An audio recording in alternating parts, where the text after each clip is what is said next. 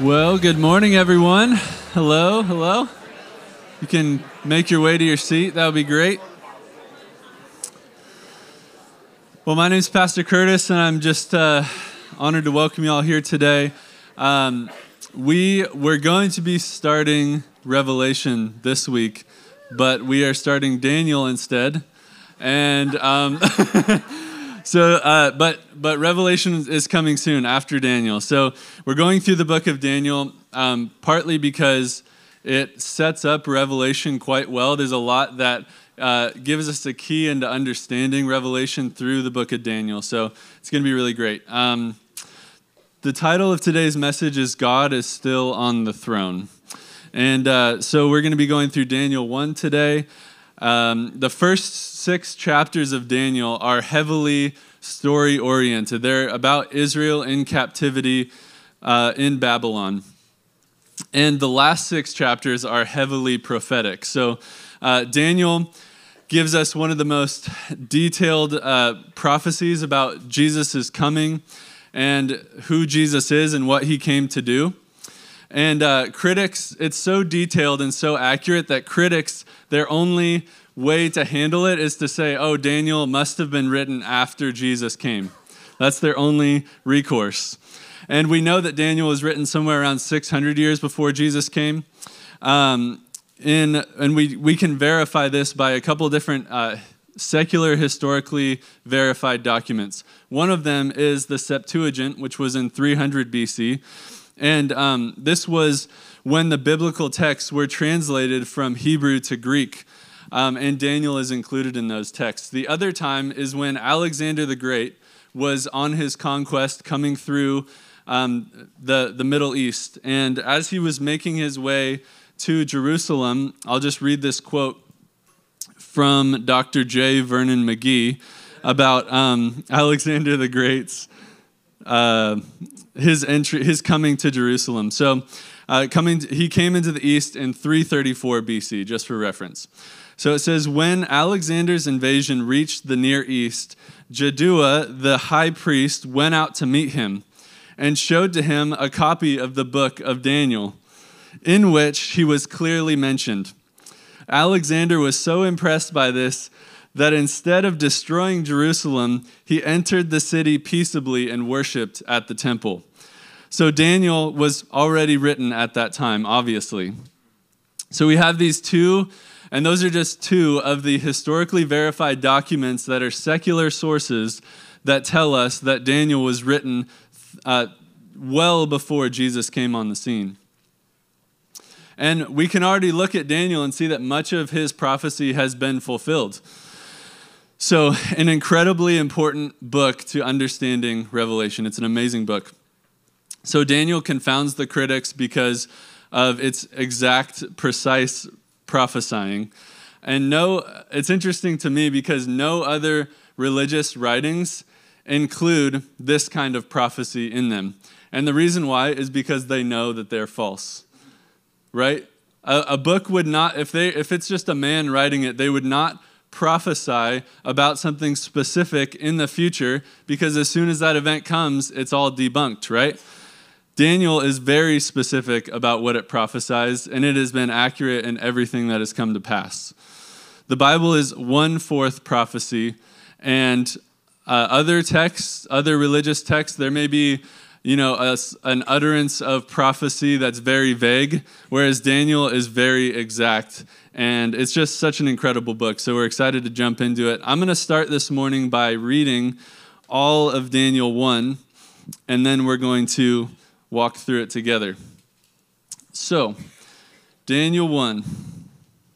In the 3rd year of the reign of Jehoiakim, king of Judah, Nebuchadnezzar, king of Babylon, came to Jerusalem and besieged it.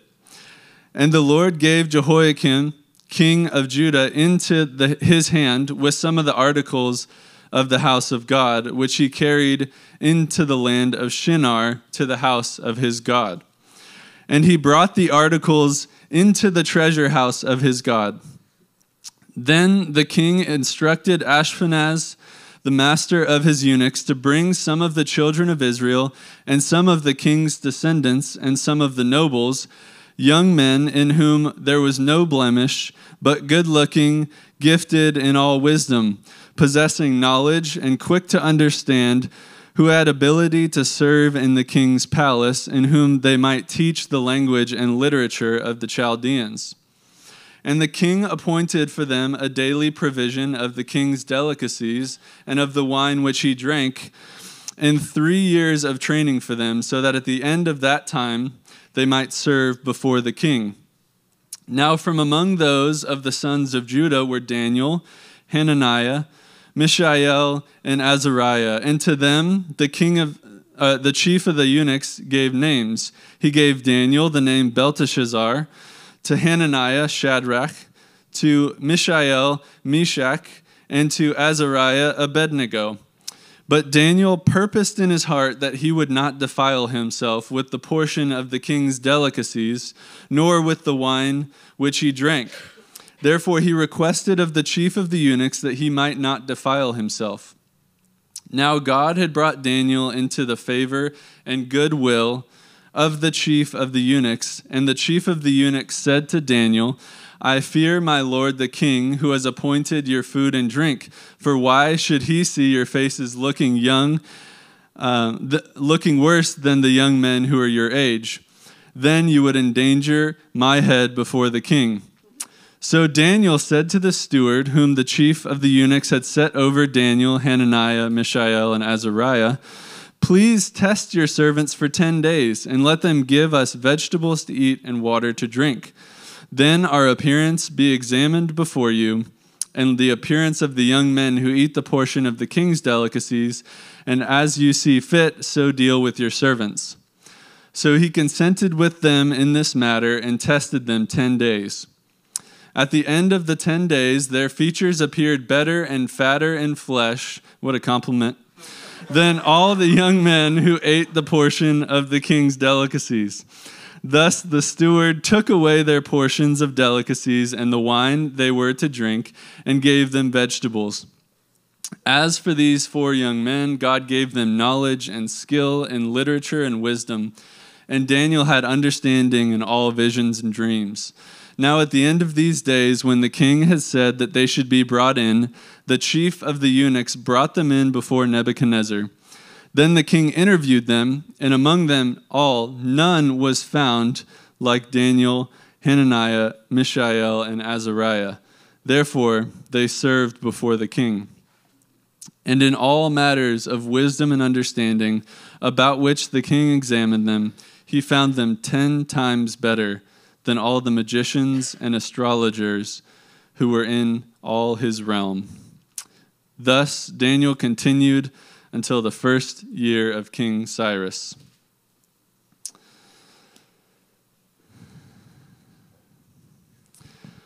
So, I'm going to pray and then we'll jump in. Lord, thank you so much for this morning.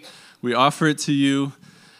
We just ask that you'd speak to each one of our hearts about this passage. Help us to take away what we need to. Help us to learn what we need to. And help us to worship you and glorify you even more than we have so far. In Jesus' name, amen. All right, so I want you to close your eyes again. And I want you to imagine that you're living in a world that is opposed to the God we serve. I want you to imagine, thank you. I want you to imagine that we live in a world where the traditions and customs of our faith are not acknowledged in our culture, and that our values in our culture are opposed to God's values. Now you can open your eyes. See, we don't have to imagine it at all, right? We're right here. We're living in that kind of world. So what are we going to learn through this book of Daniel? What can we learn through the book of Daniel, and why do we have the book of Daniel? Well, everywhere around us, we're faced with the fact that this is not our home. This broken, sinful world is not our destination. Daniel's book gives us great insight into how we are to live practically in this foreign land.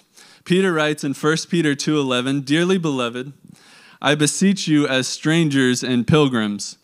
This is how we are to view ourselves in this world. We are to view ourselves as strangers and aliens to it, foreigners in a distant land, and pilgrims just passing through. We have always been living in a foreign land. Did you know that? We've always been in a foreign land. It just seems as the decades and the years go on that we can tell a little bit more, right? We're feeling the ramifications of it. We can see it a little bit more. And so we've ridden the pendulum swing all the way over to secular progressivism, and we are feeling the effects of that. And in this point in Daniel, right where he picks up, there would have been an immense feeling of, where is God? Jerusalem had been captured by Babylon, and their home was destroyed. Where is God?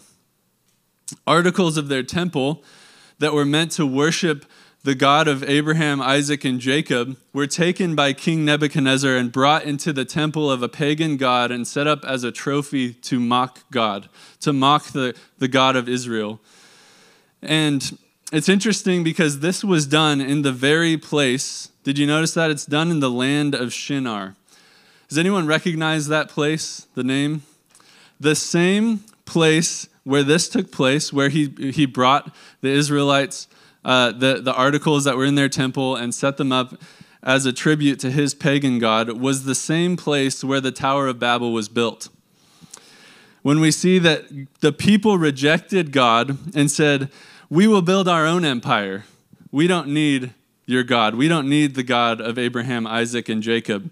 So it's the same exact place. In Genesis 11, 1 through 2, it says, now the whole world had one language and one speech, and it came to pass as they journeyed from the east that they found a plain in the land of Shinar, and they dwelt there. Later they would build the Tower of Babel there. So in that very place where it had been declared, we will build our own empire, Nebuchadnezzar is setting up these articles that were initially meant to worship the God of Israel, to lay at the feet of this pagan god to say, look, we've defeated the God of Israel. This would have been a crushing blow to any Israelite. They would have recognized this, they would have known the area, and they would have seen all of this for what it was. They would have thought, where is our God? Our God has been defeated. Where is our God? Our brightest children have been taken away. The children from Judah, the lion of the tribe of Judah, it's a royal line, right? So that royal line is where they took the children from, and they took them into captivity. King Nebuchadnezzar put an exclamation point on his defeat of Israel by bringing in these children into under his rule and taking them out of their home. So not only did he do the thing with the articles that were in God's temple and then bringing them before a pagan god, but he puts an exclamation point by taking the children away. And I kind of picture this in my human mind of if you had a football game going on and a team was up by 40 and there was 10 seconds left in the game, and everyone thought, oh, they should just knee it because that would be the sportsmanlike thing to do. But at the last minute, they throw a Hail Mary and somebody catches it in the end zone and he does an end zone dance right in front of the team that they were just already destroying, right? So that's what Nebuchadnezzar was doing. He was gloating over them. So they had carried the best of the next generation into captivity to be assimilated into Babylonian culture. They made their statement. And not only did Nebuchadnezzar do those things, but he also said that he would use these young boys, train them up to advance and benefit his agenda. So these boys, they were taught the Babylonian language. They were stripped of their names, right? They were stripped of their names that the Lord that all of their names were glorifying of God. So they were stripped of their names that glorified God, and they were given names that worship pagan gods. So Daniel initially the name Daniel means God is my judge. He was given the name Belteshazzar, which means Bel's prince. The name Hananiah means beloved of the Lord. He was given the name Shadrach, meaning illuminated by sun God. Mishael, meaning God, who is as God, was changed to Meshach, which means who is like Shach, which some believe was a Babylonian, not Shaq, like, no. Yeah. But the Babylonian goddess corresponding to Ishtar or Venus. So the name Azariah, the last one was the Lord is my help. And his name was changed to Abednego, which means servant of Nego. So they were all changed from names that would worship the Lord to names that would worship this pagan god. So where was God in the midst of this terrible assimilation of God's people in a pagan, godless culture? These boys were at a young age. They're estimated to have been between the ages of 15 and 20, which we all know that we were making our best decisions at that point in our own lives. So they're thrown into this incredibly difficult situation at this very difficult age as well. And so how would these young boys respond in the midst of this difficult scenario? And we see in verse 8 that it says, "But Daniel purposed in his heart that he would not defile himself with the portion of the king's delicacies, nor with the wine which he drank. Therefore he requested of the chief of the eunuchs that he might not defile himself." See, Daniel in this situation, he could have said, "I'm in a distant land. I don't want to rock the boat." He could have said, "Is this really the hill I'm willing to die on?" He could have said, "I'm just a teenager, what can I do?" He could have said, "I'm just a captured prisoner of war, what can I do?" He could have said, "I'll just go along with it because if I keep my mouth shut, then maybe I'll have some influence in this pagan culture and I'll just be quiet about it. And then maybe later on down the road, I will have some influence that I can speak into them." No, he purposed in his heart that he would not defile himself.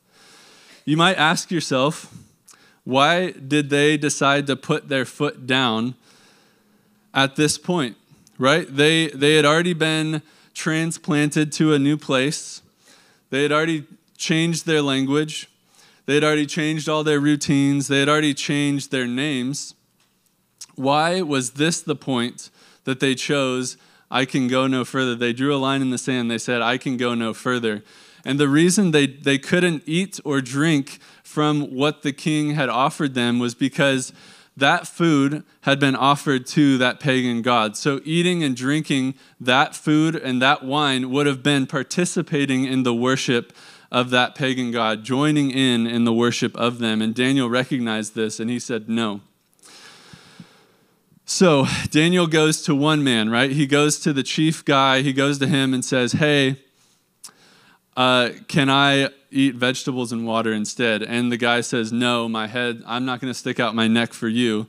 And so Daniel goes to another guy. He had purposed in his heart. He didn't just stop with that. He went to another guy and said, "Hey, this is what I want to do." And the man granted it.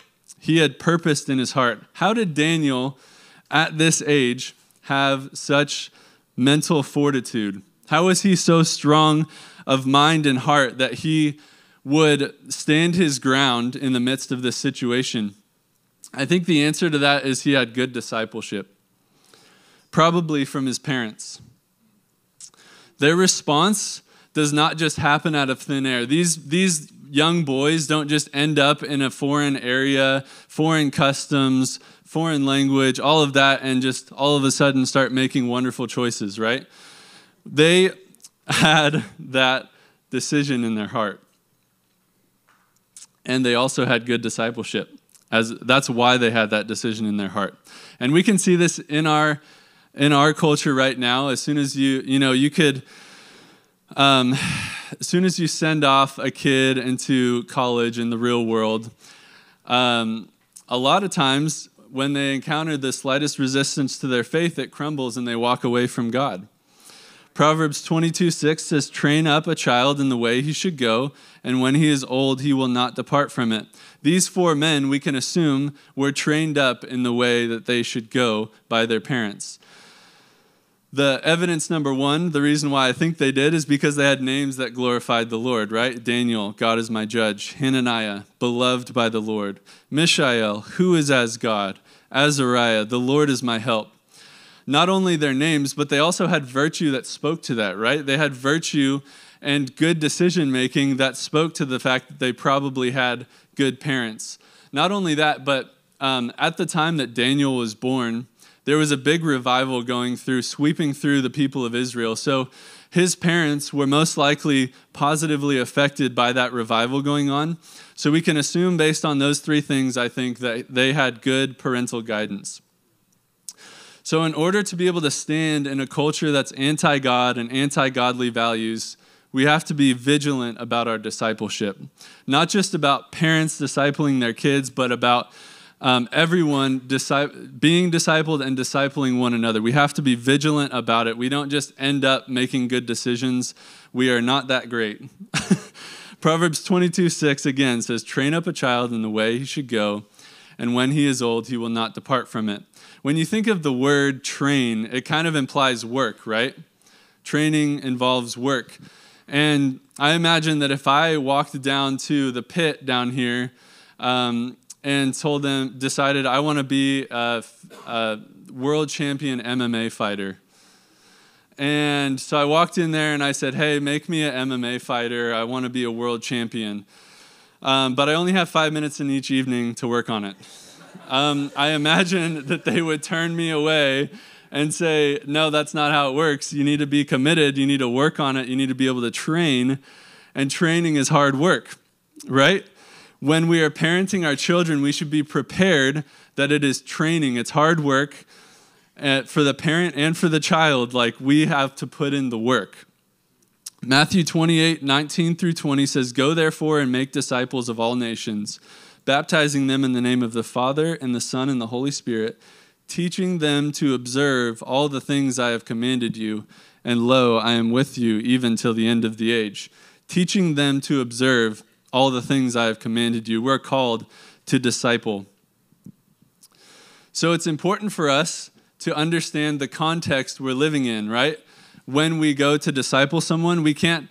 It's gonna be different depending on your circumstance. So in our world, we are living in a godless world. We're living in a world where it is combative toward our faith and toward our belief system and toward God himself. So we have to be vigilant about our discipleship. We can't be lackadaisical about it. We can't disciple our kids as if we're living in a Christian nation and we can ship them off to Sunday school and do our 5-minute prayer routine before bed each night and call it good. See, the majority of the young men who were taken into captivity, you know what they said? They said, "When in Babylon, do as the Babylonians do," right? They did exactly what they were asked to. They ate the meat, they drank the wine. And our children will do the same if we do not train them up in the way they should go.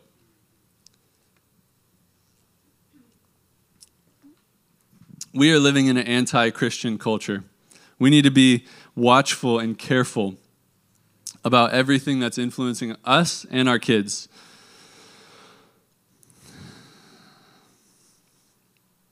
All of the young men who were taken into captivity were raised in the same God-fearing nation, but their faiths were not all the same.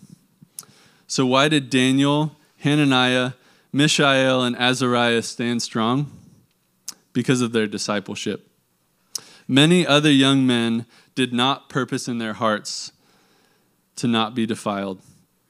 Matthew 7:13-14 says, "Enter by the narrow gate, for wide is the gate and broad is the way that leads to destruction, and there are many who go in by it. Because narrow is the gate and difficult is the way which leads to life, and there are few who find it." The result of the training up that Daniel, Hananiah, Mishael, and Azariah experienced was that they stood strong and they were faithful to God in the midst of very difficult circumstances. They were faithful in the midst of their environment changing, their status changing, their clothes changing, their native language changing and being stripped away. Their customs and godly heritage were stripped away. Their names were replaced with names that honored pagan deities. Yet they purposed in their hearts not to defile themselves because they knew one thing. They knew one thing, that God is still on the throne. God is still on the throne no matter if I'm in captivity. God is still on the throne. When everything was stripped away, they realized that God is still on the throne. When the people of Israel thought that their God had been defeated and their precious articles from their temple were laid at the feet of a pagan god, Daniel reveals to us that God's hand was in the whole thing. He was in it all. In Daniel 1:2, we read that the Lord gave Jehoiakim, king of Judah, into their hands. God's hand, right there. Daniel 1:9, now God had brought Daniel into the favor and goodwill of the chief of the eunuchs. God brought him there, God's hand.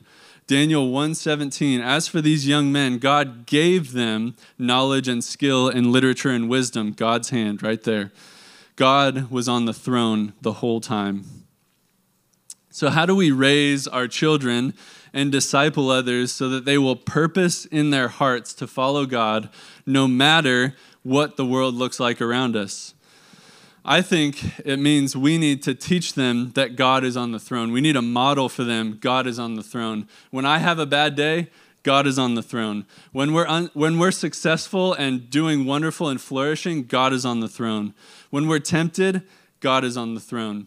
When we fail, God is on the throne. When we're persecuted for our faith, God is on the throne. When we doubt, God is on the throne. In the words of the Apostle Paul in 1 Corinthians 4:8-9, he says, we are hard pressed on every side, yet not crushed. We are perplexed, yet not in despair. Persecuted, but not forsaken. Struck down, but not destroyed. Why was Paul able to have this perspective? Because God is still on the throne. And when we disciple and raise up the next generation, we release them out, we need to trust God is still on the throne. And you know, there's another time in the Bible where it looked like all was lost. It looked like hope was lost. It looked like God was defeated, and the Messiah who they had trusted in and thought would be the Messiah was hung on a tree and killed. God is a professional at taking what looks to others like a fatal blow and turning it around to display his greatest victories. Because no matter what our human minds see around us, no matter what we're seeing, God is still on the throne. So there's this great passage I came across in my devotions that I'm just going to read this morning. It's 1 Samuel 5. It says, when the Philistines took the ark of God, the ark of the covenant, they brought it into the house of Dagon, a pagan god, and set it by Dagon.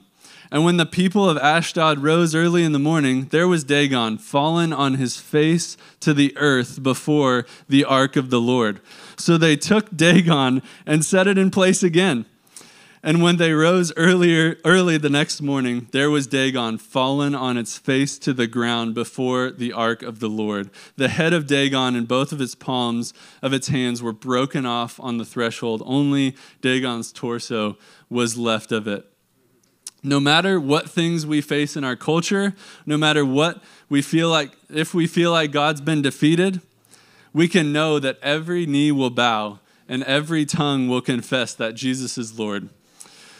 Do you remember when Jesus was on trial at the Sanhedrin and the Jewish court of law, and they're pressing Jesus, right? They say, tell us if you're the Christ, the Son of God. And Jesus responds and says, it is as you said, nevertheless, I say to you, hereafter you will see the Son of Man sitting at the right hand of the power coming on the clouds of heaven. In that time, every Jewish person in that room would have recognized that phrase. It was code word. Jesus was quoting back to Daniel 7. He was saying, I'm the one Daniel prophesied about in Daniel 7, and I'm going to read it right now. Daniel 7:13-14 says, I was watching in the night visions, and behold, one like the Son of Man, coming with the clouds of heaven. He came to the Ancient of Days, and they brought him near before him. And then to him was given dominion and glory and a kingdom, and that all peoples and nations and languages should serve him. His dominion is an everlasting dominion which shall not pass away. His kingdom, the one which shall not be destroyed. God is still on the throne. His kingdom will never be destroyed, and we can have confidence in that. He's given all dominion and glory and power. Let's pray. Lord, we are so grateful that you are on the throne. Jesus, when we stumble, when we are going through difficult times in our lives, we can trust and we can know that you are on the throne. You are above all. So Jesus, help us to disciple others, help us to disciple our kids well in a way that points to you and says, no, whatever is going on, God is still on the throne. Help us to be people that have that seated in our hearts, that we are people that trust that God is still on the throne. He is still on the throne. We love you so much, Lord. It's in your name we pray. Amen.